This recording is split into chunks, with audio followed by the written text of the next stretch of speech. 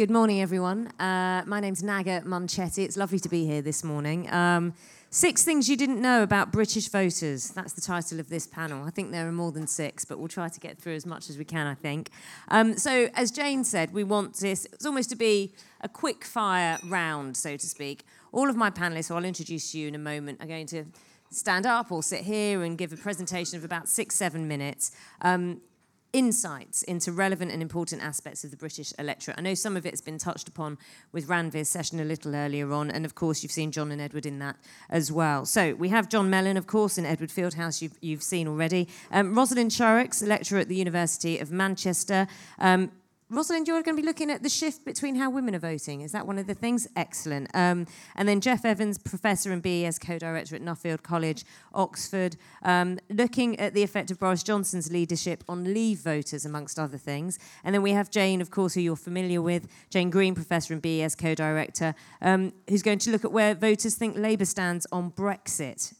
That will be an insight. And then we have Paula Surridge, a senior lecturer at the University of Bristol, who's going to focus on votes' positions in terms of value space, particularly on the left of right positions of voters that we're more used to thinking about in terms of Brexit terms, which we cannot avoid. There's the first mention of the B word. Paula, would you like to go first? Welcome, Paula. Thank you. Is this going to automatic? Yeah. So I was given... Paula, are you going to be happy using the mic? Or? I am, yeah. Unless everyone, if everyone can hear Paula without her using the mic. No, I'll use the mic. Okay. I just forgot to pick it up, and it feels a bit weird holding it in your hand while you're speaking. So I had this brief to try and find something surprising about the British electorate, or something that you might not know about the British electorate. And my work is all around the values that the electorate hold. And I thought what I was going to say this morning probably wouldn't surprise that many people. I was hoping to maybe surprise 1 or 2 in the audience. But following Matt's Twitter feed this morning suggests that what I might say might actually be a bit more surprising after all. So I think about voters as being positioned... So you're right.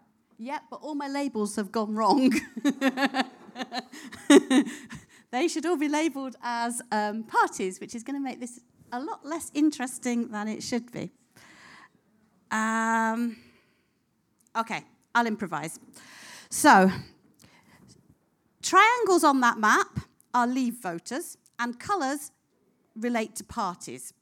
They should all be labelled with labels, and they've all disappeared somehow in the transformation from me to the visuals.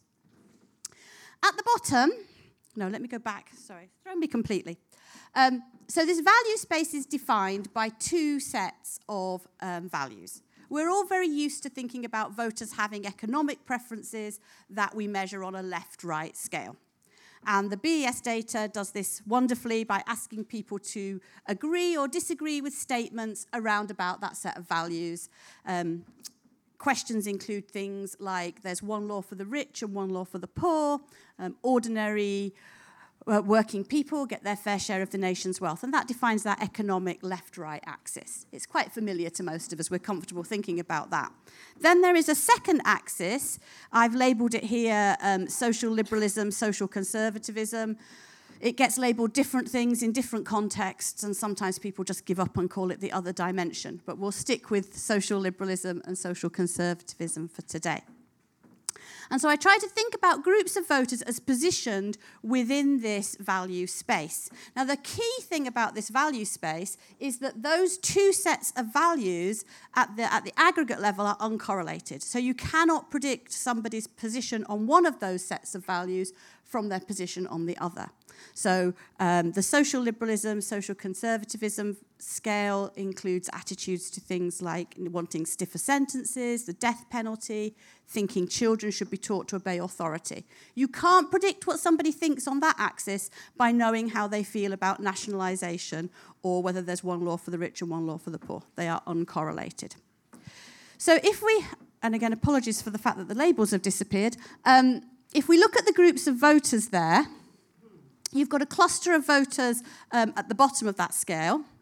those actually are all the Remain voters, apart from the Conservative Remainers. So you've got Labour Party Remainers, Green Party Remainers, Lib Dem Remainers, and SNP Remainers, all in that same part of the scale. Then above them, you've got a triangle which indicates where the Labour Leave vote is, a little triangle above that which is the UKIP vote in 2017, and then the blue triangle and blue circle towards the right-hand end of the poll are the two groups of Conservative voters. So some things that you can see from here. The Remain parties, and if I include Labour in that for now, and Jane can tell us whether their voters really think they are or not in a moment, are all fishing in the same pool of voters. Those voters are, roughly speaking, towards the left of the economic left-right scale and towards the liberal end of the liberal conservative scale. Labour Leave voters in this framework are very distant from Labour Remain voters, not on what they think about economics. Economics absolutely unites them, but on what they think about these other social issues. So you can see here, when Labour talks about economics, which is what it's been trying to do for the last 4 weeks, it can unite its voters, but as soon as things slide on to Brexit or onto those other social issues, those voters move very far away. Now here is my surprising thing in hopefully a slide that's actually labelled. Yes. This one I made the mistake, though, because I didn't realise until about 11:30 last night that I'd reversed left and right. So the most right-wing parties are on the left and the most left-wing parties are on the right, which was a bit hopeless to discover that last night. But the point I want to make here, and I think the surprising thing that perhaps the message hasn't quite got out there, is that in terms of economics, you can't distinguish a Labour Leave voter from a Labour Remain voter. More critically, you cannot distinguish a UKIP voter in 2017 from a Green Party voter in 2017 in terms of what they think about economics. UKIP voters and Green voters are equally in favour of nationalising the railways, for example. The other thing that you can see from this slide is that the two sets of Conservative voters, the Conservative Remain voters and the Conservative Leave voters, are the most right-wing on economics, and actually, critically for understanding what is going on in this election, the Conservative Remain voters are the most right-wing on economics of all. So in terms of moving from the Conservative Party, they've got a lot further to go in this election on economics. And that helps us to explain where we are right now. I've got 2 other slides, but if the labels have gone off those as well, they're not worth showing you. They won't make any sense at all. So instead, I'll just summarise where I think things are on the basis of this analysis. Economics still matters. Okay, if we look back at this slide without the labels, the Conservative voters are the most right-wing voters. And actually, it's to some extent the economic views of Conservative Remainers that are constraining them at the moment from voting purely on the basis of their Brexit position. We see analysis of Brexit voters. Brexit voters, regardless of where the party might stand, Brexit voters are quite left-wing. They are actually much more like Labour voters in terms of their economic values than they are like Conservative voters. And what we see here is that the Conservative vote is much closer together. The Leavers and Remainers for the Conservatives are much closer together in this space than are the Leave and Remain camps of the Labour Party, which I think helps us to understand why it's been easier for the Conservatives to maintain their vote share, while the Labour Party have had a harder time holding their different fractions together. Thank you. Sorry. Paula, thank you very much. And well battled with the slides. Jane, so you've got the challenge. You're going to show us where voters think Labour stands on Brexit.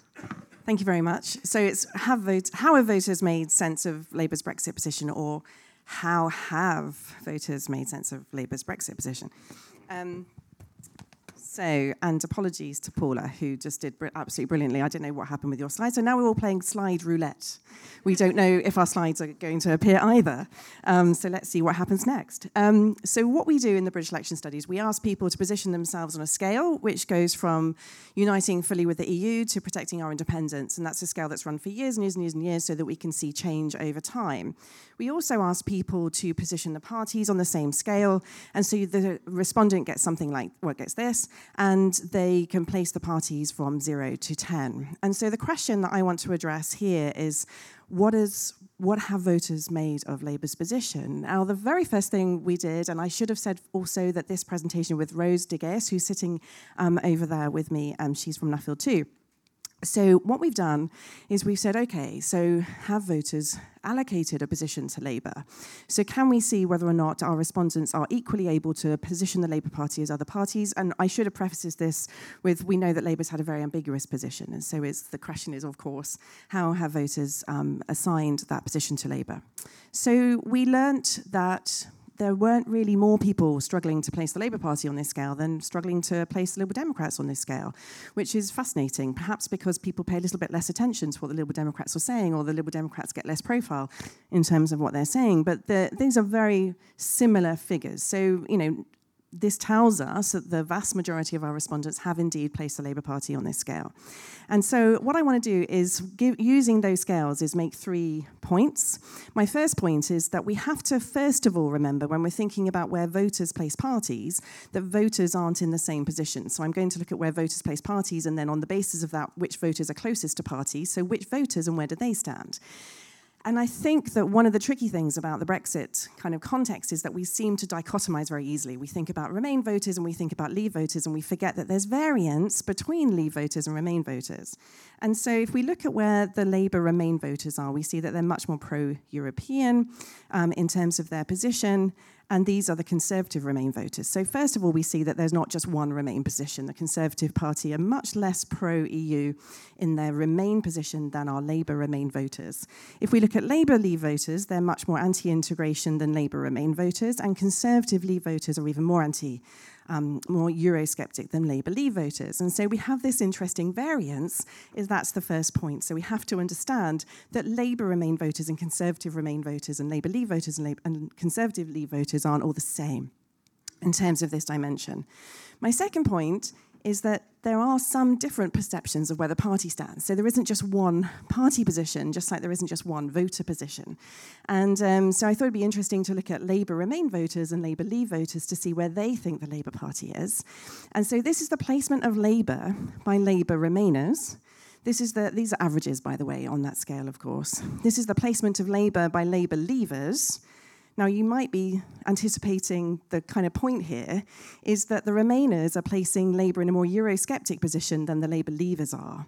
And so this was data from after the European Parliament elections. And we also wanted to see, well, has anything changed as Labour's adapted its position, as Labour's there's more salience, there's more attention on the Labour Party.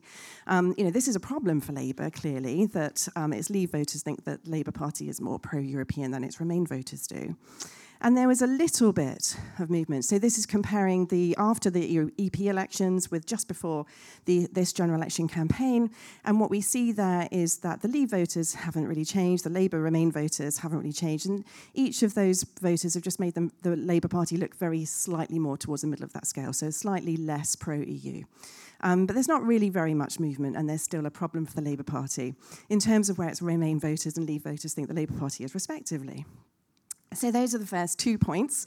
There's variance amongst voters. There's a little bit of variance in terms of where people place the party. But if we just assume that the parties, we can just take the average position of the parties, and we'll just call that the position of the parties as the electorate see it. And obviously there's some variance. But let's just assume that we can just say the average position of the party is where the party is in terms of the electorate as a whole. Which parties are closest to which voters? Now, we know that Labour Leave voters are very important in this election, but also Conservative Remain voters are very important in this election because these are the conflicted voters, if you like. So we're going to look at those. So which are the parties closest to voters? Labour Remain voters are closest to where our electorate, our respondents, think the Liberal Democrats are positioned. And so this is not good news if, on the face of it, if you're just thinking that people are switching on this basis. Labour Leave voters are somewhere between the Conservatives and the Brexit Party, very, very slightly closer to the Brexit Party, but obviously not closest to the Labour Party. Therein lies the problem for the Labour Party. Conservative Remain voters, however, are closest to the Labour Party's position. It's a funny old world, isn't it? And Conservative Leave voters are pretty much identical to the Brexit Party's position. So they're not as close to the Conservative Party as Labour Leave voters are. And there's tiny differences between these groups on that end of the scale, by the way. So, the kind of question is, we don't just think everything's about Brexit, but if you just took these results and you said, well, who should be moving where, you might think that Labour Remain voters might be going to the Liberal Democrats, maybe Labour Leave voters will go to the Tories, and maybe the Labour Party would be attracting Conservative Remainers. Now, Chris very kindly, where's Chris? Chris is over there. Chris very kindly already showed you my next two slides, kind of, and what he was showing was that the Conservative Party has been far more successful among Labour Leavers than the Labour Party has among Conservative Remainers, but there has been some switching between Labour Remainers and the Liberal Democrats, which would be consistent with these data. So instead of showing you yet more Sankey plots, I'll just summarise where the parties are in terms of our data, and I've said that, so it's just to reiterate the point. I'm just going to skip over these Sankeys and just give you the punchline. So you saw quite a lot of this before in Chris's presentation. I wanted to say, and very much wanted to echo what Paula said, that this is not just about Brexit. So if you think about that retention, Paula's just told us that those Conservative Remainers are going to find it very difficult to move over to the Labour Party on left-right terms. And so this could be one reason why those Conservative Remainers are very loyal to the Conservative Party, according to our data. Not just about Brexit, and it's not just about left-right. I mean, there's lots of other stuff too, and I know I'm stating the obvious, but I think it's worth remembering. So Labour's Remain voters have switched in large numbers to the Lib Dems. Conservative Leave voters have not switched in large numbers to Labour. Conservatives have retained their Remain voters better than Labour has so far retained their Leave voters. But there was a lot of switching, and Chris made this point that many Labour Leave voters have gone to Don't Know and have gone to the Brexit Party, so there's a possibility that those voters will go back to the Labour Party. And one of the most interesting things that I've seen in the polls is the gradual increase in the two-party share, so people going back to the Labour Party, going back to the Conservative Party, perhaps. It's also possible that Conservative Leave voters will return to the Conservatives because they've gone to the Brexit Party. And of course, viability at the constituency level is a key point here for those voters. And Labour lost more voters to undecided. And that was a very important trend, as we showed in some other work in the 2017 general election. So it's possible that some of Labour's undecided voters will go back to the Labour Party. But that's kind of where Labour is in a nutshell and where the voters are on Brexit. Thank you. Thanks. My head's spinning, I'm sorry to say. Jeff. Thank you. Okay, so my paper is going to be very, very short, 6 minutes, on a very specific question. How have the Conservatives done over the last 5 months? So basically, we interviewed our respondents in June, and now we re-interviewed them in November. In June, the Conservatives were, if you look at the green on the far left, in a terrible situation. They're about in the teens in their support. By November, they were well into the 30s, and they'd transformed their fortunes quite dramatically. Now, no other party did that apart from Labour, who to some degree increased their support. These are quite consistent with what we know from polls. So how is this achieved? And what does it tell us about the likely outcome? So first, the strategy behind this is, and not a secret, there's an attempt to win back Leave voters that they'd lost to the Brexit Party. Secondly, they want to appeal to Labour voters in what's called the Red Wall. Those constituencies where there's a majority of Leave voters, but have been Labour for many decades. Thirdly, they want to avoid too many defections to the Liberal Democrats amongst their residual Remain supporters. So, let's see what they did. We should point out that this was pretty much the exact strategy that Mrs May adopted in 2017. She had Brexit means Brexit. She had controls of immigration. She also had a direct appeal to the working class. So she adopted, just like Boris, a one-nation Toryism combined with Brexit. It's very much Disraeli meets Brexit for both of them. But it all went horribly wrong, as we know, in 2017. So can Boris do better? So there's a Sankey, a very simple one. I've kept it simple. These people who flow to the Conservatives from June to November, according to whether they were Leave or Remain voters.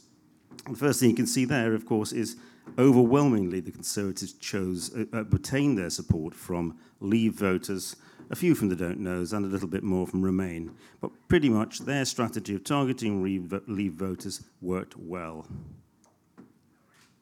If we look at the party basis of the transition, we can see, quite interestingly, half of the November Tories were June Brexit Party voters. Quite remarkable. In a sense, they've allied the two wings of the Conservative Party together in a matter of a few months. The Don't Knows are the only other category with any serious numbers in them, and that's quite messy. But the third thing to notice here, the very important thing to notice, is that the actual attraction of people from the Labour Party is almost non-existent. So between June and November, the Tories attracted no Labour voters, more or less. So that part of their strategy doesn't seem to be working. So we know that the key role that Boris played in this was probably important for making the difference between 2017 and 2019. And it's almost as though he was chosen by the party. Oh, no, sorry, I've missed one. The Lib Dems. The mystics is not that crucial. What's the loss from the Conservatives in June to the Lib Dems in November? Hardly anybody. So that fear that the Conservatives might have had, that Remain voters left as a result of Boris taking over and going on a fairly conclusive Leave ticket, haven't been realised. They haven't lost much, which is, again, reassuring to them. So, Boris. What I show you here is just going back to the spring. Show you the propensity to vote for the Brexit Party in the European elections, according to how you rated the various parties, leaders. So what we've got here, Nigel Farage, obviously really important to the Brexit Party, a fundamentally important charismatic leader who's transformed UKIP and Brexit. However, almost as appealing to these people and influencing the propensity to vote for the Brexit Party is the views of Boris Johnson. Johnson is almost interchangeable with Farage for Brexit Party voters. No other Conservative leader can really get anywhere near that. So if you wanted to choose a leader who's going to steal those Brexit Party votes, he's your man.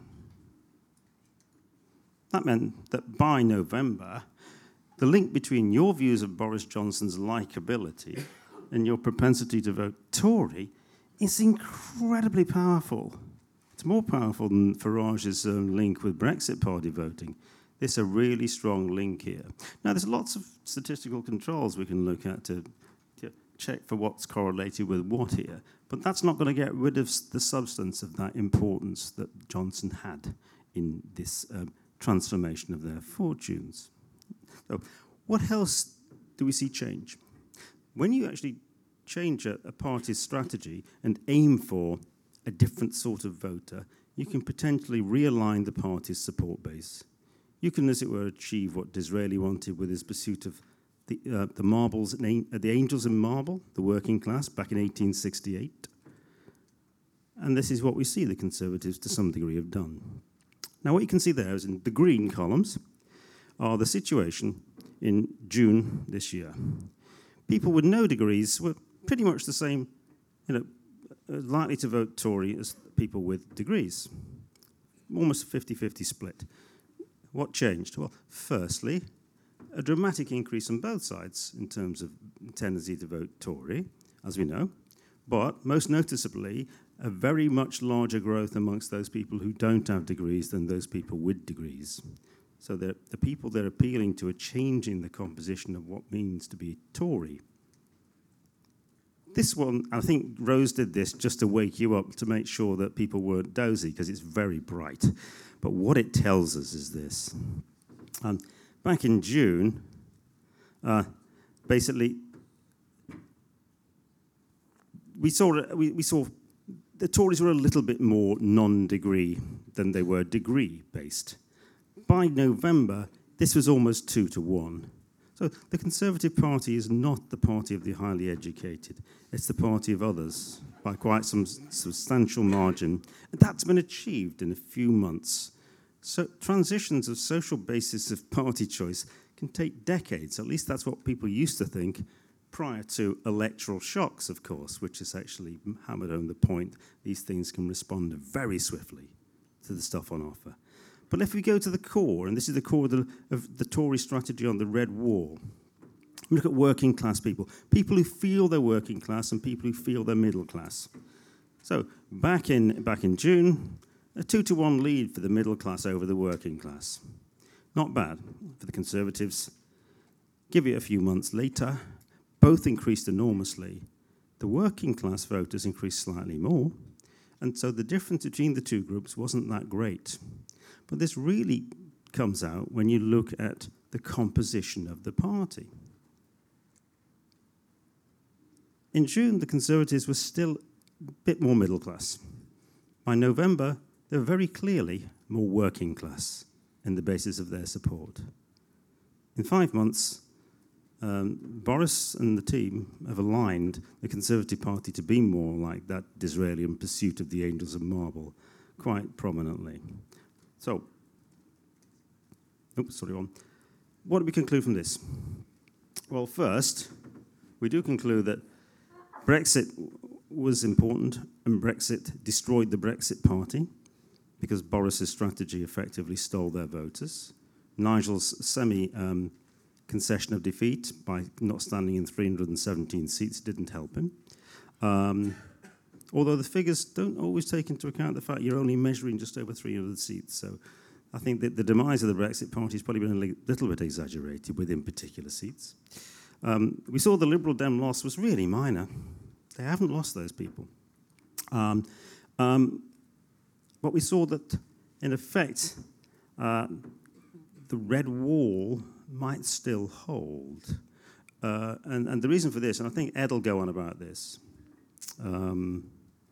is that although those seats in the Midlands of the North may be quite Brexity, a lot of those Brexiteers have already left the Labour Party, and they're winning them on the basis of Remainers. So the Tories are still fishing in the waters of disaffected Brexit voting people in those constituencies. They're not gnawing into the core Labour support base there. And the difference between aggregate constituency stats and individual stats will be focused by Ed shortly. Thanks very much. Thank you, Jeff. Rosalind. So I'm going to talk about gender gaps in recent British elections, kind of putting it in long-term perspective, thinking about gender gaps have changed, and then looking ahead, thank you, to what this means for 2019. So these are the gender gaps in support for the Conservatives and Labour in all previous elections going back to 1964 using the British election studies post-election face-to-face data.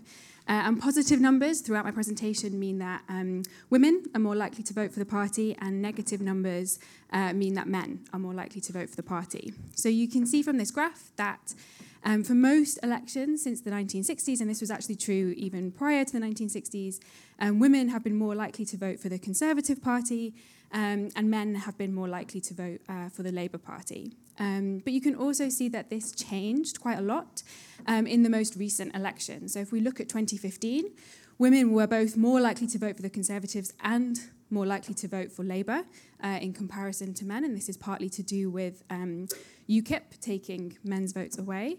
But then we really see a big shift in 2017 where the pattern completely reverses. So in 2017, women were more likely to vote for the Labour Party, men were more likely to vote for the Conservative Party, and this is completely in the opposite direction to most elections in the post-war period in Britain. So these are still quite small gender gaps. So even in 2017, women are about 4 points more supportive of Labour than men, and about 2 points less supportive of the Conservatives. But when we think about gender gaps and how they differ by age group, we see much bigger gender differences emerge. So this graph shows kind of the same thing, the kind of gender gaps in Conservative and Labour vote choice, but for under 35s in 2015 and 2017. And in these two elections, what we see is that women under 35 are 10 or 12 points more supportive of Labour and 10 or 12 points less supportive of Conservative than men of the same age. And we don't see this in previous elections, so this is really something that started in 2015. If we think about older age groups in the 2015 and 2017 elections, so in Labour support, there's kind of no gender gaps at older age groups. In 2015, older women were more likely to vote for the Conservatives than older men, but older men were more likely to vote for UKIP than older women. So there wasn't kind of a gender gap on the left, but there was on the right. In 2017, there was no gender gap in either Conservative or Labour support for older voters, so all of the gender differences were concentrated for younger voters. So I think another way of thinking about this is that in 2015 and 2017, age differences in vote choice were greater for women than they were for men. And this is a little bit to do with Brexit, because younger women are slightly more pro-Remain than younger men, and that's part of what's going on here. But actually, a bigger reason for why we see these gender gaps in 2015 and 2017 is about men's and women's, and particularly younger men's and women's, perceptions of their economic and their financial situation. So younger women in these elections were much more pessimistic about their financial situation, the cost of living, the state of the NHS, and also the economy in general, than men of their age group or older men and women. And we think this is why they were more likely to vote Labour and less likely to vote Conservative than men of the same age. So then looking at what happened in the 2017 election in particular, I think this is quite interesting because we've heard about Labour over the campaign in 2017 kind of gaining lots of votes. So they were really successful at increasing their vote share across the campaign in 2017.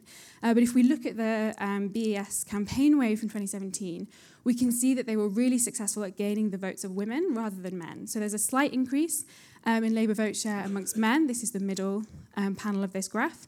There is a much bigger increase in Labour vote share amongst women in the 2017 campaign. So the 2017 Labour campaign seemed to be really successful at converting women to supporting the Labour Party. And if I showed you this broken down by age, you would see an increase in Labour support for women of all age groups, but it would be particularly concentrated for younger age groups, to the extent that I think for women under the age of 25, they were 30 percentage points more likely to vote for Labour by the end of the campaign than they were at the beginning.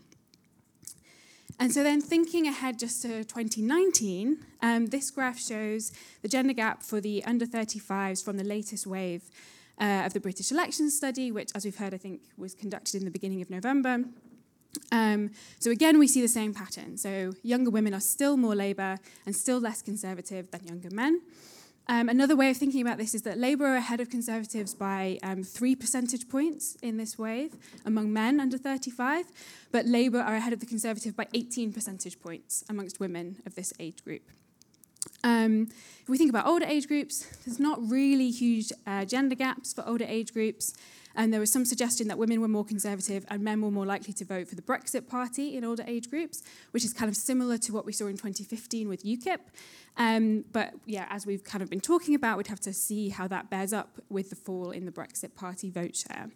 And then just one thing to kind of end on is that in the British election study data from November, as well as in most current polling, women are still quite undecided about who they want to vote for. So in this wave, 1 in 5 women said they were undecided and didn't know who they were going to vote for, compared to 1 in 10 men. And I think this is quite important, especially when we think about that increase in Labour support for women across the campaign in 2017. So the campaign still could make quite a difference to the extent to which we see gender differences in vote choice at the 2019 election. Thank you. Rosalind, thank you.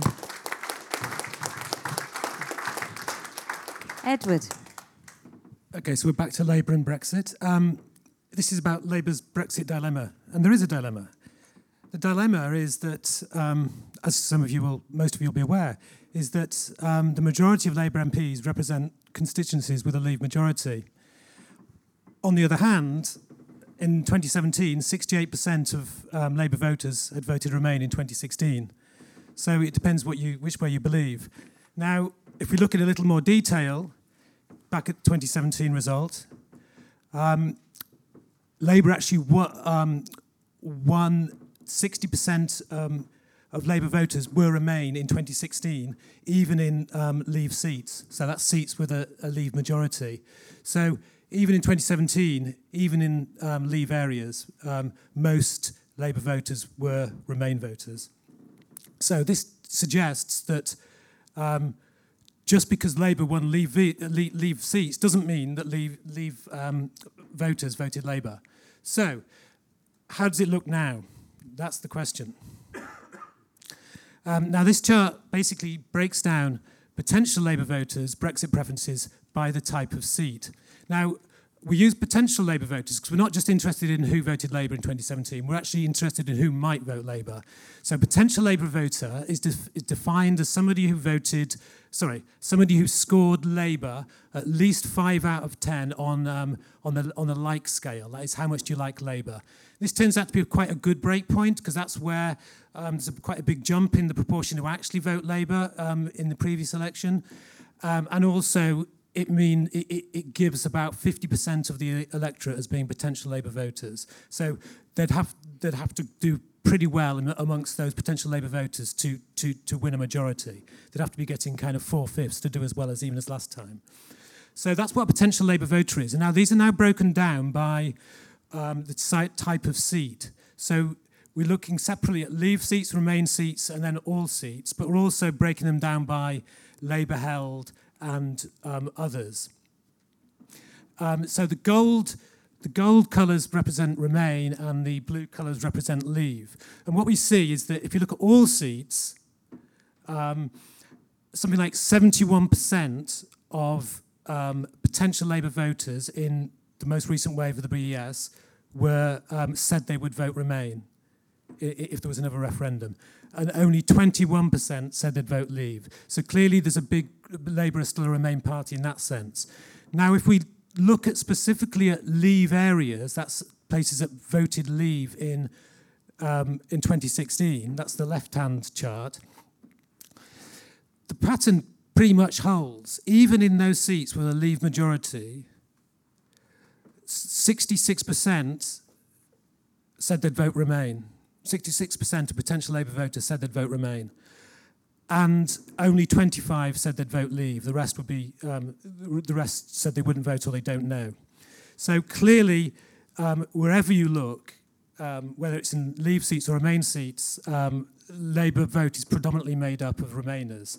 And I did also look at strong Leave seats. That's seats with at least 60% Leave vote in 2016, and the pattern still holds 64 to 28 in favour of Remain amongst Leave voters. Now, just because Labour is equally Remain everywhere doesn't mean that they're equally good at picking up Remain votes, because obviously there's more than one Remain party and the Remain vote is fragmented. This chart basically plots the percentage of the electorate intending to vote Labour by the percentage Leave vote in the referendum, and also the individual EU vote intention. So the right-hand side is Leavers, and you see they're equally unlikely to vote Labour wherever they are, regardless of the percentage Leave vote in the area, whereas Remainers are actually more likely to vote for Labour in Leave areas. So that's Remainers are more likely to vote Labour in Leave areas. And that partly reflects the fact that the Labour Party just stronger in those areas more generally. But that does suggest there may be different amounts of untapped support in different types of area. So in this slide, I look at the untapped support, untapped potential Labour voters. That is, those potential Labour voters I defined earlier who didn't intend to vote Labour in the recent British election study. So this is untapped potential. So if you think that around half of the electorate was classed as potential Labour voters, only around half of those potential Labour voters actually said they'd vote Labour. And these are the ones that didn't. These are the ones that aren't going to vote Labour. Now, so if you think about these as the potential pool of untapped supporters. Now, the right-hand side looks at all seats. Most untapped support for Labour are Remainers, 66 in favour compared to 29% Leavers.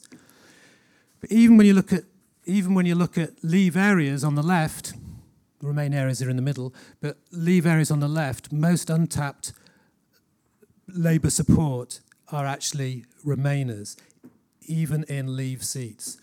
So going back to Labour's strategy, as people was discussing earlier, it does suggest that they need to be reaching out to those Remainers who aren't voting for them, not just reaching out for the Leave voters. Now, just on a final note, because somebody asked me this question yesterday, so what else was it about these people? Surely it wasn't just their Brexit preferences that define these untapped potential Labour supporters, and that's quite right.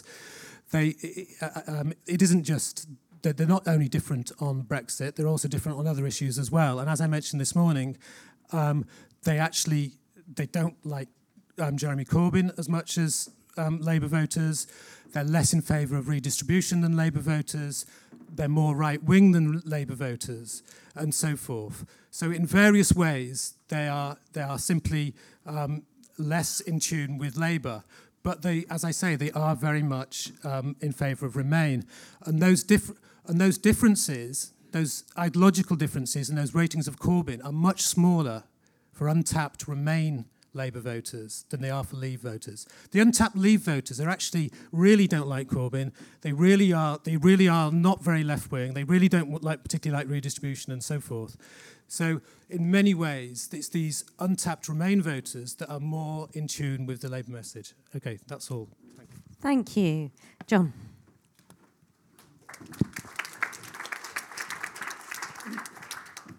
Okay, so I'm going to be talking about one of the dynamics that could determine the outcome of this election, which is tactical voting, and particularly tactical voting around the Leave-Remain divide. So for tactical voting to happen, voters have to be willing to do it. So they have to be willing to consider other parties than the one they're currently intending to vote for. And they also need to have the information about what the tactical situation is in their seat, that they can actually go through with that. Because if they don't know who is the runner-up there, who is actually potentially viable in a seat, then even if they want to tactically vote, they won't be able to. So the first part of this is the willingness to consider other parties. And here I'm using the 0 to 10 scales, which are how likely is it you would ever vote for each of the parties. And so we can look at, among people who are currently intending to vote for one party, do they go and rate at least one other party reasonably high? So I'm taking 6 out of 10 or higher as people who might be willing to go and change parties on a tactical basis. So we break this down by party. So on the x-axis here, this is pre-election vote intention. So if we take the first column, that is people who, in the pre-election wave of the British election study, were planning to vote Conservative. And then we're looking at what percentage of them gave a 6 out of 10 on likelihood to vote for other parties by party. So we can see in the Conservative case, very few of them are giving a 6 or higher to the Green Party, Labour, or the Liberal Democrats. There's not a lot of potential there for those parties among Conservative intenders. However, around 40% of them do give a 6 out of 10 or higher to the Brexit Party. So there's at least some group of current Conservative intenders who, if the situation was right, would consider voting for the Brexit Party. And Brexit Party intenders very much return the favour. If we look over at that column, nearly 60% of Brexit Party voters give a 6 out of 10 or higher on would ever vote for the Conservatives. So there's quite a lot of potential there for tactical voting among Brexit Party supporters for the Conservatives. And we see the same thing to a slightly lesser extent for the Remain parties as well. So we have the Labour Party, around 40% of their voters give 6 out of 10 or higher to Liberal Democrats and Greens, and the Lib Dems and Greens tend to give around 40% of them will give a 6 out of 10 or higher to Labour in turn. So there's probably about 40% of voters who are potentially up for grabs on having overlapping preferences within their side of the Remain debate for one of the other parties. So there is a reasonable amount of potential here for voters to not go with their first choice, but another choice that's at least acceptable to them if it was tactically advantageous. So given that some voters are willing to do this, how are they going to decide which party is the tactical choice in the seat? So there's problem here because in 2017, the Conservative Party and Labour Party took a very large share of the votes, the highest for many decades, in fact. But in the current opinion polls, Labour and Conservatives are a lot lower, and the minor parties are doing better. So the tactical choice in 2017 is not necessarily going to be the best tactical choice in 2019.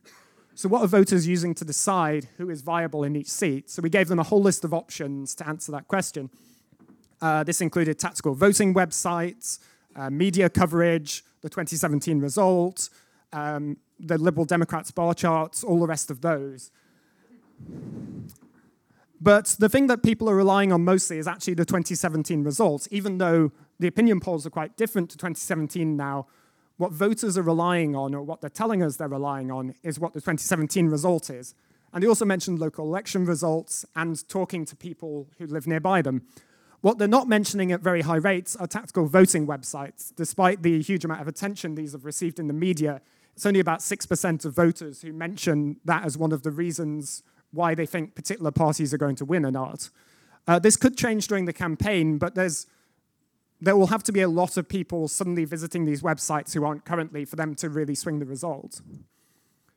So if people are relying on the 2017 result, do they actually know what that is? That's the next question. They say they're relying on it, but in order to go and vote tactically, you need to know who won in the seat, and you also need to know who the runner-up was, so you know how to coordinate to potentially take on the incumbent. So to do this, we asked the respondents in the British election study which party won in their seat in 2017 and which party came second. And again, they really need to know who the runner-up is if they want to go and take on incumbents, because if you split the Remain vote, for instance, between many Remain parties, you're not going to win the seat. So people are pretty good at knowing who won the seats, and this makes sense. The winner is announced with fanfare, you end up with an MP at the end of it. There's a lot of information out there about who won, and more than 60% of respondents get that right. However, if we move over to second place, it's really a lot lower. Fewer than 30% of respondents could correctly name the party that came second in their seat. And this really means that voters are going to struggle to vote tactically in a lot of seats because they just simply don't know who came second. They're not going to know how to coordinate. Now, the obvious question is, okay, well, they don't know it in every seat, but it's marginals that count, right? Even in marginal constituencies, fewer than half of voters, and that's on the left-hand side, the most marginal constituencies here, fewer than half of voters, even in those constituencies, could name the second place winner correctly. And this does mean that there's at least some scope for tactical voting, but it's going to be a minority pursuit because we only have about 40% of voters in the first place who are actually willing to consider other parties, and then we have less than half of voters who actually know the information required to go about it. So voters are somewhat willing to tactically vote, and they go and rely on past election results and talking to people locally as the primary ways to understand the tactical situation. But it's not clear, at the moment at least, that they have all the information required to actually go through with that. And we'll have to look whether this increases in the campaign, but as of now, it's going to be very hard for voters to tactically vote in enough numbers to swing the result. Thanks very much, John. John, sorry, I have a question, actually. Have you done any research looking back at the Brexit referendum, at the EU referendum, in terms of tactical voting? Because so many said, this is a protest vote, and I didn't expect the result to turn out as possible. So I just wonder if people who have done tactical voting, maybe for the first time ever, think, well, but it doesn't work because I didn't quite get the result I wanted. So in the EU referendum, there were a lot of people who didn't expect the result, but they were primarily on the Remain side. Among Leave voters, they mostly expected Leave to win. So the idea that the Leave vote only happened because voters were protesting doesn't seem to mostly bear out in the data. Most people who voted for Leave wanted to leave the EU, and they actually expected to leave the EU. There's a small minority who are the other way, but that's also true on the Remain side. So, yeah, tactical voting in the referendum, I don't think was as big a thing as people imagine necessarily. Okay, brilliant. Thank you. Take a seat. Thank you. Now, look, we have about half an hour, so I can ask questions or you can ask questions. It's quite easy. You have been sitting there for half an hour being quite quiet. Does anyone have any questions? Yes, so we have. So let's get this going, shall we? Microphone's just coming to over your shoulder. If you just introduce your name and if you're directing your question to someone specific or just to the whole panel. Peter Wilson-Smith from Emeritus Consultants. Could I ask about, I'm not sure who's the best person, but what does the panel think about the possible impact of young people on this election result? Because we've seen a big surge in voter registration. We know from the polls that the young people who couldn't vote in 2016, now on the electoral roll, they oppose Brexit by about 7-1. Are they being captured in the polls? Could they have an unexpected impact on the outcome? Well, I mean, the answer is they will have an impact in the sense that lots of groups will have an impact, but it's quite unlikely that they're going to be decisive in any particular seats, or very decisive in very many seats. I think one factor is I think it's unlikely that you'll see a huge surge in turnout. Turnout tends to be lower amongst young people than the rest of the population, and our research shows it still was in 2017, despite claims to the contrary, and it has been for many years. I mean, there may well be a little increase in turnout amongst young people, as we talked a little earlier about the fact that there's been some increase in registration, particularly amongst young people, although that partly offsets those that dropped off the register previously. What is distinctive about young voters is that they have moved increasingly behind Labour. So in 2017, if there was a youth quake, it was a youth quake in party choice, not really in turnout. But again, I think that's kind of built in already. The fact that young voters voted Labour last time, they need to get them to vote Labour again in large numbers, just to stand still, if you like. So I don't think they're going to cause a big shift in the result compared to any other group in the electorate. What about the whole power? And this is going to sound really ignorant, but it's the kind of thing that we kind of look at on breakfast or on the BBC. The whole Greta Thunberg effect and the whole youth activism effect and the whole idea that if there were a second referendum, there's a whole wave of people now, young people who didn't get to vote the first time around. And so is that playing at all into any of their politics? And that their willingness to participate? I don't know if anyone wants to answer that. I'll start, but I'll pass over if anyone's got any better ideas. But I did have a little look at the issues that young voters were naming in the recent election study wave. And the environment does come up an awful lot. I mean, generally you find that the most important issue for young voters is quite similar to older voters, but lately it's looking like the environment is surged quite a lot. But as I said, I'm not sure that will end up in a massive increase in turnout. Any thoughts? No? Okay, fine. And any other questions? Gentlemen. Oh, we've got lots. I'll pass one here. You pass that one there. Thank you very much. It's Masato Kimura, Japanese journalist. My question is about Corbyn's nationalization policy. How do Labour voters see the nationalizations? New Labour and the younger generation and old Labour. Jane, is that one for you?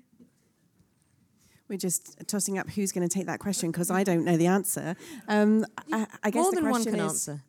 Has anybody seen a leftward shift of the Labour Party over recent weeks or months? That would be one way that we can answer. I don't know if anyone wants to put their hand up and say whether they've looked at the data. I think the answer to that is we don't know the answer. Do you want to say anything, Paula? No? Okay. Sorry. The policies on nationalisation generally are quite popular across a big range of voters. And what you would have noticed if my labels had appeared on my chart, is that all groups of voters actually sit in that left-wing quadrant of that value space. So actually nationalisation policies are generally quite popular across a really big range of voters, including Brexit Party voters, Lib Dems, Greens and Labour Party. So there's no evidence that they're not popular, but they're popular amongst other groups as well, and some of it comes down to whether or not people believe that they can actually be delivered. We've talked about the youth vote. Can we talk about the death rate in terms of the death rate amongst Conservative voters? And what will be the net effect of those fortunate or unfortunate deaths? Yeah, so I mean, it's a good question, and obviously population replacement has happened for a long time, and there's been in terms of explaining electoral change, because there's long been a age gradient in support for the Conservative Party, so they've always had to increase their vote among people who are aging in order to make up for some of their voters dying off. A thing to bear in mind, of course, is we're having an awful lot of elections in a very short period of time. The proportion of the electorate, even among the quite old age groups who die in a 3-year period since the EU referendum, is not that high overall. And the fact that we've had many electoral events in 4 years since 2015, means that there's been an awful lot of change happening that goes faster than population replacement can really influence at that higher rate. Similarly with the young voters, you only have 3 years of voters coming in since the EU referendum to go and boost the vote share of the Remain side, and you only have 3 years of older Leavers dying. So it will have an effect on the margins, but compared to the amount of vote switching and volatility going on, it's a relatively small effect. Are you picking up anecdotally that people are getting fed up with the first past the post system? Are you finding that, when you're talking about tactical voting, are you getting anybody saying, I wish we had a PR system, wish we had a better system, then we could all be heard properly? So we do track this. I've not looked specifically to see whether this has increased hugely. In 2015, there were a lot of voters for the minor parties who felt quite disenfranchised because the result was quite unproportional. In 2017, I believe that went down a bit because a lot of people voted Labour and Conservative, and then they didn't get disenfranchised from that vote choice in the same way. I imagine since the smaller parties are doing better, voters will be feeling a bit less enthusiastic about the majoritarian system again now. But I would have to check the results to make sure that's the case. Hi, Neil Carter, University of York. Has Jeremy Corbyn, to draw on a fictional radical Labour Prime Minister, has Jeremy Corbyn found that by standing in the middle of the road, he's got knocked down by the traffic going in both directions? I'm sorry, I missed that. Has Jeremy Corbyn found that by standing in the middle of the road on Brexit, he's got knocked down by the traffic going in both directions? Well, the implication of what I was showing you earlier is possibly yes, in the sense that they are doing awfully badly amongst Leave voters, and they're doing awfully badly everywhere amongst Leave voters, Leave areas and Remain areas.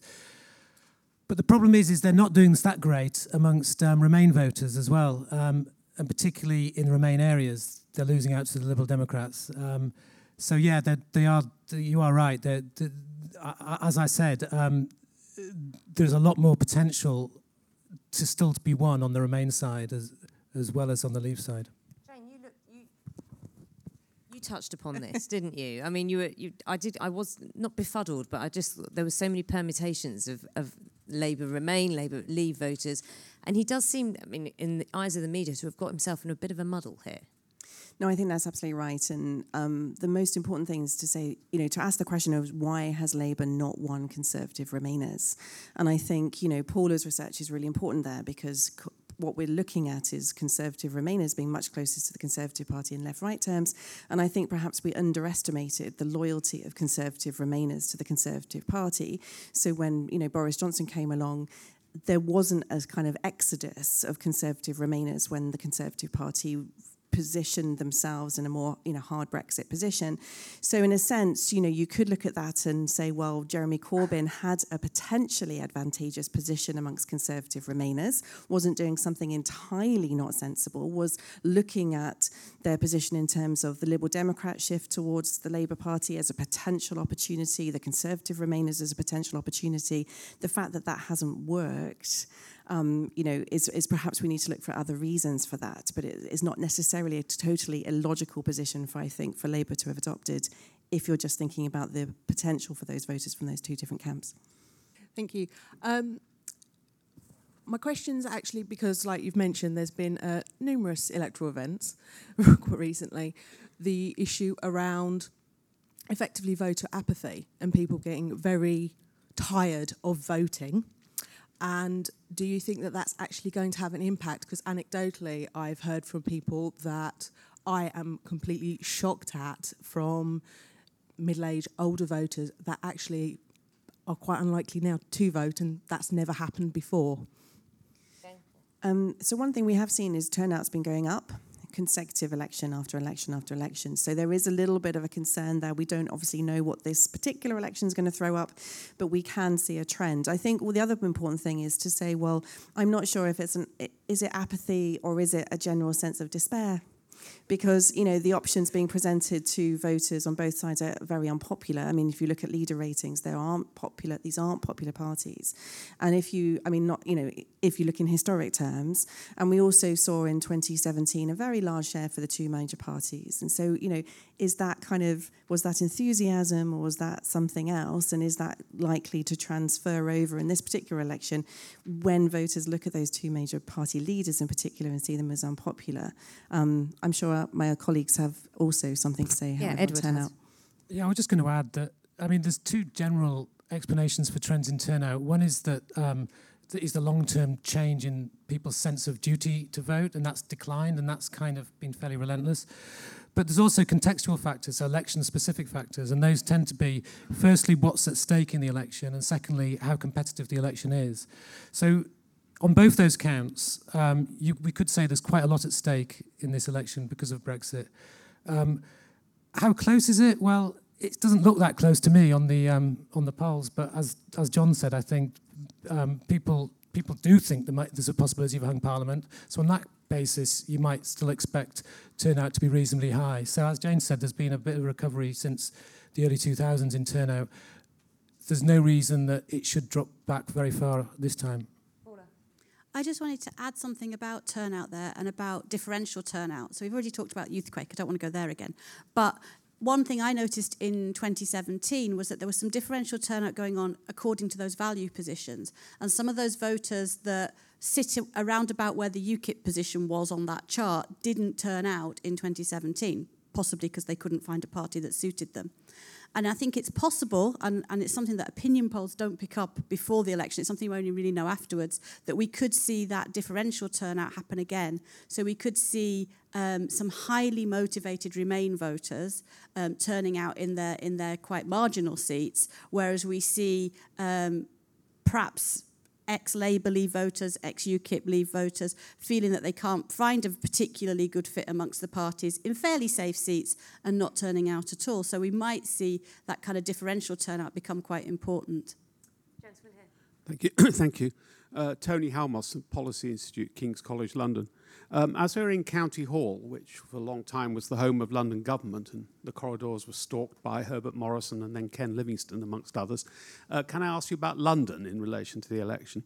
And also, more specifically, we're sitting in Vauxhall, and just across the river is cities of London and Westminster, both, shall I say, interesting seats, without getting into any detail, but they epitomise the different aspects of London politics. We had a poll yesterday on London, for instance. What is your take on what's happening in London? Is it, as ever, out of line with the rest of the country? Is it coming into line? What's happening? Who has a thought on that?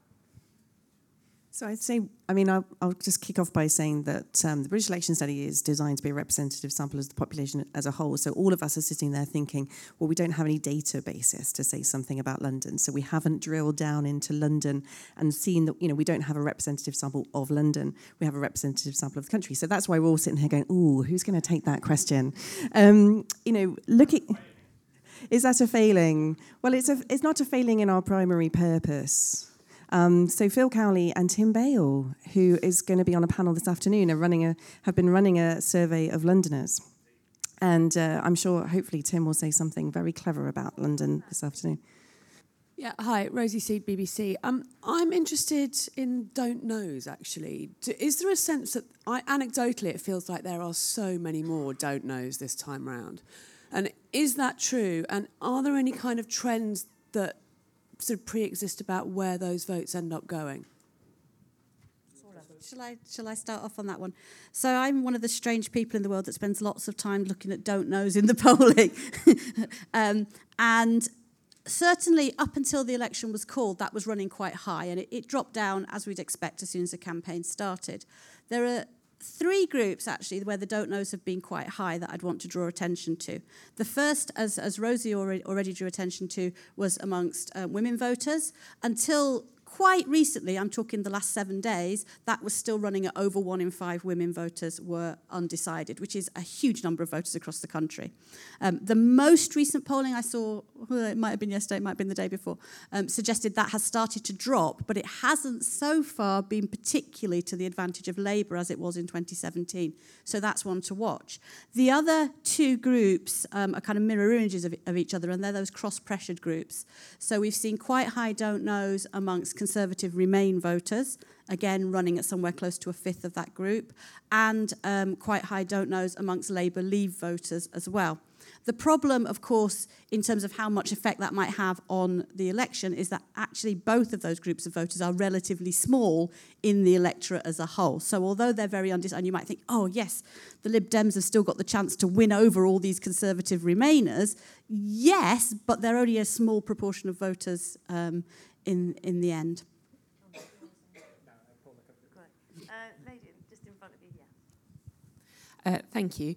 I was wondering, thinking about the gender gap issues, is there any evidence that the gender of party leaders or of party spokespeople more generally has any impact on women's likelihood or not to vote for a party, and for any other demographic groups as well? Yeah, and there's not a lot of evidence that the gender of the party leader matters that much. So, it's not that women are much more likely to vote for a party if it's led by a woman. There are some groups of women who are very motivated to vote for women, and so that for small groups of women that does make a difference. But on average, it doesn't really make a huge difference. Yeah. Gentleman in the blue shirt. Henry from ITV. Paul was mentioning that a lot of Conservative Remain voters are quite fiscally conservative and less likely to switch to Labour. I'm just wondering what the impact has on them potentially switching to the Lib Dems, the sort of rich Remainers. Seats like Dominic Raab's, could the Lib Dems pick up a lot of those seats, or is it actually quite difficult to attract those voters across? So it's now the case in the polling data that, sorry, I can't quite see you over the top of this. In the polling data that the Liberal Democrats are winning a greater share of the Conservative Remainers than they are of the Labour Remainers. But the problem for the for the Liberal Democrats is that although they're winning a greater share of the Conservative Remainers, they are themselves a much, much smaller group. And although there is some suggestion that some of those Conservative Remainers in certain seats are moving, there is still there for those voters, because they are more economically conservative, more economically right-wing, they are really, really concerned and worried about the potential of a Corbyn-led Labour government. And so I think that is still keeping some of them in the don't know pool, but also some of them, it's keeping them with the Conservatives. And some of the Lord Ashcroft polling that came out, again, yesterday, the day before, this week's a bit of a blur, suggested that actually those Conservative Remainers have become a bit more conservative over the course of the campaign rather than a bit more Remainy. So they're getting more worried, thinking that a Corbyn government would be worse than leaving the European Union. So that seems to have been happening over this campaign. Henry, would you mind passing to the gentleman in front of you, and then he will pass it to you afterwards? Malcolm Dean again. I've never seen an election covered so thoroughly on TV, on every channel, and a succession of debates. Is there any polling to show that people are better informed this time than in previous elections? Do you mean better informed or more bored? Because that's the alternative, isn't it? Anyone want to take that on? Yeah, so, the evidence we have, although I think we'll have to wait until after the election to see whether this plays out, particularly in the face-to-face high-quality probability survey we'll do. But voters do seem to be paying a little bit more attention this time, and that's been going gradually up ever since about 2014, as voters are paying more and more attention to politics. It's worth bearing in mind, even though they're paying more attention, they're not necessarily feeling more satisfied with it. There's quite a lot of voter dissatisfaction whilst they're also paying more attention. I think the media environment is certainly a thing people will be paying attention to. We're going to be tracking everything that voters are watching during the campaign, so we'll know a lot more afterwards once we get that data in about how much media coverage and the debates made a difference to voters' choices, but we don't know the answer to that yet. I wonder if, and this is something else that you'll track, I'm sure, because you won't know the impact yet, just of any leaders who decline interviews in the face of other interviews. It would be quite interesting. You can't answer it, but we'll see. There's a lady behind. Hello, yes. Hello, I'm Mary Dejevsky, a journalist. It's probably for Professor Evans. Can you conclude from your findings that Boris Johnson was actually completely right when he evicted Ken Clarke and the various other Tory moderates? And in the light of that, you showed a graph where Boris Johnson's credibility on Brexit vastly grew over that of Theresa May. Why do you think that is, given that when there was the question at the television debate or television panel about whether people trusted Boris Johnson, basically everybody laughed. Is there any sort of contradiction there? No, not really. I think Boris has not been trusted because of his own unique biography. There's so many instances you can point to about the things he's said and done. He does have a Teflon factor, which means he escapes being criticised to the degree that many would, even despite that. I don't think that is a big problem. As for getting rid of the Tories who don't buy into the Brexit, well, if you're realigning the party system, it makes sense. There's no point winning a majority if you've then got like 20 or 30 people stopping you from implementing what you want to do with that majority. So it makes, given that they're only targeting Leave voters effectively, and they've just relied on Remain voters being too terrified of Corbyn to defect too much, and that does seem to be working. Yes, when parties realign, they kind of, if they're going to be an effective functioning unit in Parliament, they need to clear out those people who really shouldn't be there according to their new definition. So it's a perfectly sensible strategy. Obviously, Labour has a lot more issues on that front and isn't able to implement that same sort of thing as effectively as the Conservatives, which seem to have done it pretty well. Thank you. Keith Best again, the Secretary of the European Movement. I want to return to the theme that was raised just a moment ago, and that's about the knowledge of the electorate. Much of my misspent life has been spent knocking on doors or picking up the telephone to people, and I remain alarmed at the profundity of ignorance, including misapplication of major policies, like people thinking that the Conservatives stand for nationalisation. Well, maybe they do now. I don't know. They've moved together a little bit closer to the Labour Party on that. But I just wondered if your survey demonstrates the cognizance of the electorate and how far people are actually voting out of ignorance rather than knowledge. I mean, the manifestos have been really quite wishy-washy and not very detailed. Is that a good thing? Because it merely confuses people if it gets too detailed, or is it actually ensuring that people will be voting out of very little knowledge of what the parties really stand for? Keith, do you think that lack of knowledge has changed over the years? Do you think people are more, or voters are more, and generally interested, more ignorant now, or do you think that because there is more perhaps coverage, perhaps more scrutiny, or at least highlighting, that it shows how little people... I think they're more knowledgeable about certain issues, like Brexit, for example. When something focuses the mind on something like that, then people are better informed, even in a fairly broad blunderbuss way about knowing the attribution of which party stands for what policy. I think on the other things, though, issues like the NHS, and such like, so much of that is based upon people's perception or prejudice about that. And I think, the Labour Party has always benefited from questions about the NHS because people actually believe the Labour Party stands for the NHS, when in fact, actually, the Conservatives have done a darn sight more in many respects for the NHS. But that prejudice still survives. And that's what I mean, really, about looking at some of these other issues. Yeah, so I think it's certainly true that there's a subset of voters who don't necessarily who couldn't go and name all of the party's policies. Certainly if you get into the very broad details of the 260 promises or so that make up a typical manifesto, very few voters are going to be able to get down beyond the top 15, 20 maybe. But the thing is, parties actually go and coalesce around a group of policies. So people have a general sense that Conservatives are right-wing economically and stand for Brexit. And they have a general sense that the Labour Party is pretty economically left-wing and stands sort of, well, they're less certain about where they stand on Brexit, as we've said, but certainly they know what Labour stands for economically. And so even if they don't know every single detail, I think people can generally make reasonably rational choices on the basis that they say, I'm a fairly right-wing person. Probably, even though I don't know every detail of the policies, the Conservatives are going to be a fairly good fit for me. And if they say I'm a left-wing person, probably the Conservatives aren't as good a choice for you. So I think even though voters don't know every single detail, they often know enough that they can make at least somewhat of an informed decision. Yeah, I mean, I was late this morning because my train went and I missed it. So I filled in a voting advice app to pass the time.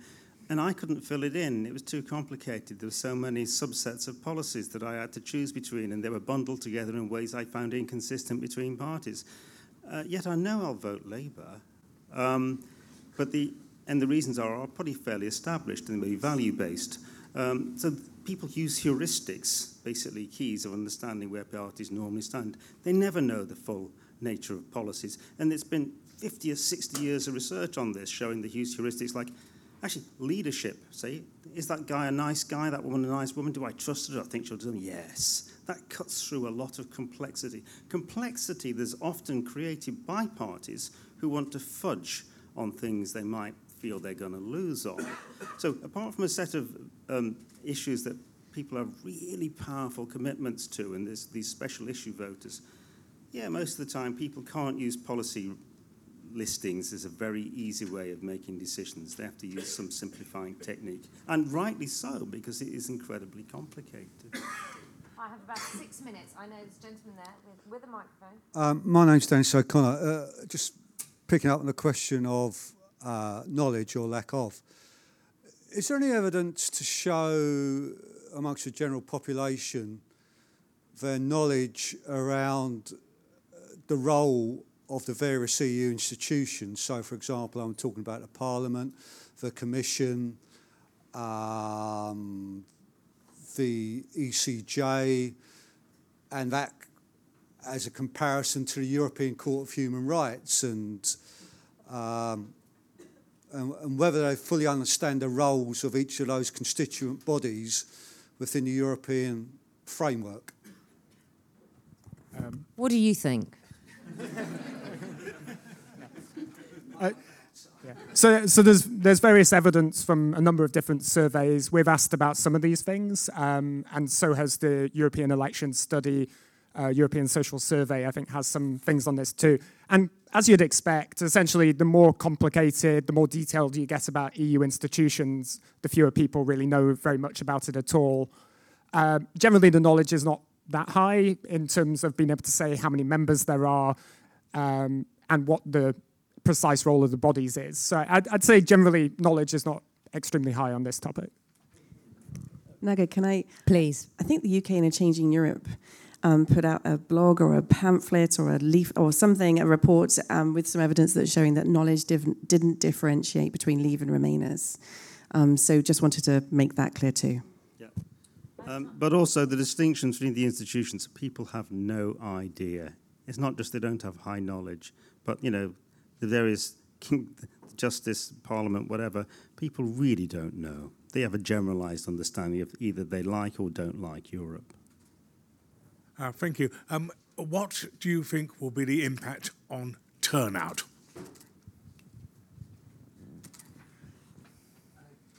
I may have already said this, but I mean, maybe I did already say this, but I think that in terms of the turnout in this election could be affected by two particular characteristics of the election. One is the fact that there's quite a lot at stake in terms of what's going next, what's going to happen next with Brexit.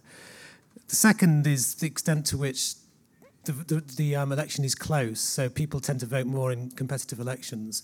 And I think both those would suggest that, it will be of the same magnitude as last time. Now, added to that, you've got to say, well, there are other factors at play, like it's in the winter, so that, that could potentially knock off a couple of percentage points, because some people at the margins will be affected by decisions like what the weather's like and whether it's dark outside. But I think it would be fair to say that there's no reason to expect a dramatic change in turnout at this election compared to the last two. I'm going to finish with a final question. None of the panellists knows that I'm going to ask this. But the title of this was Things You Didn't Know About British Voters. So through all the research you've done so far, I'll give you an option of answering one of these questions. What so far has surprised you the most, considering you've been in this field for quite some time? Or what do you think will be the biggest or most significant surprise after the election? Paula. And I'll get a microphone sent your way.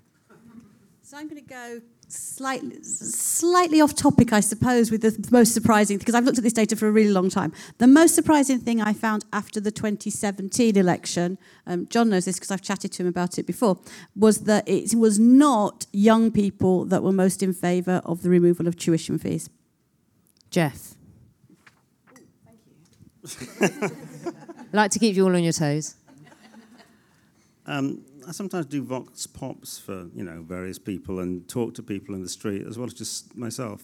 And what you notice there is the amount of dislike expressed about Corbyn. And it's quite interesting, even amongst people who've been Labour a lot of their lives. And yet, when I look at the survey data in terms of transitions from Labour to Conservatives, it's minute and non-existent in the last 5 months. And that is what I was most surprised at, how little inroads the Conservatives have made into those core Labour votes. Thank you. Edward.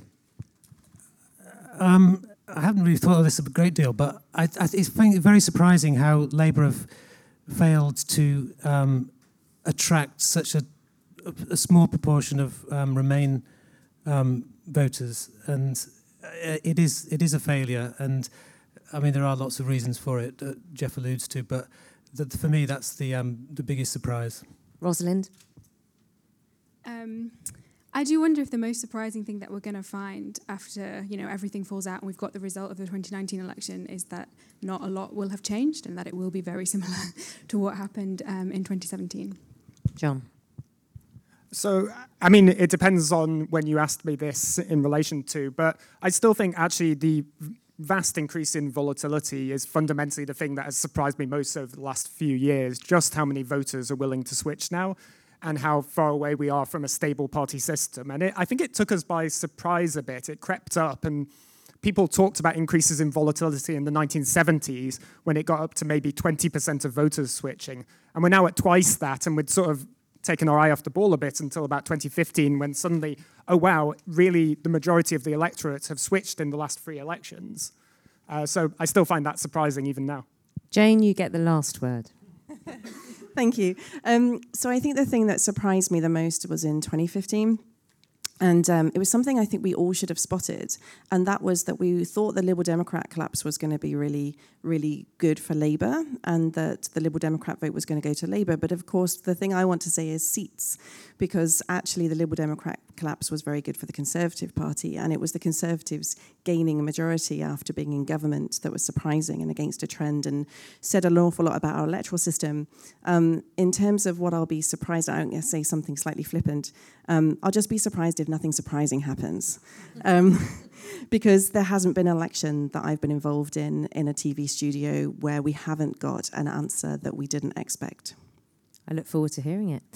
Thank you so much to my panellists. And thank you for being so engaged as well. It is lunchtime. There's half an hour for lunch out there, Anand.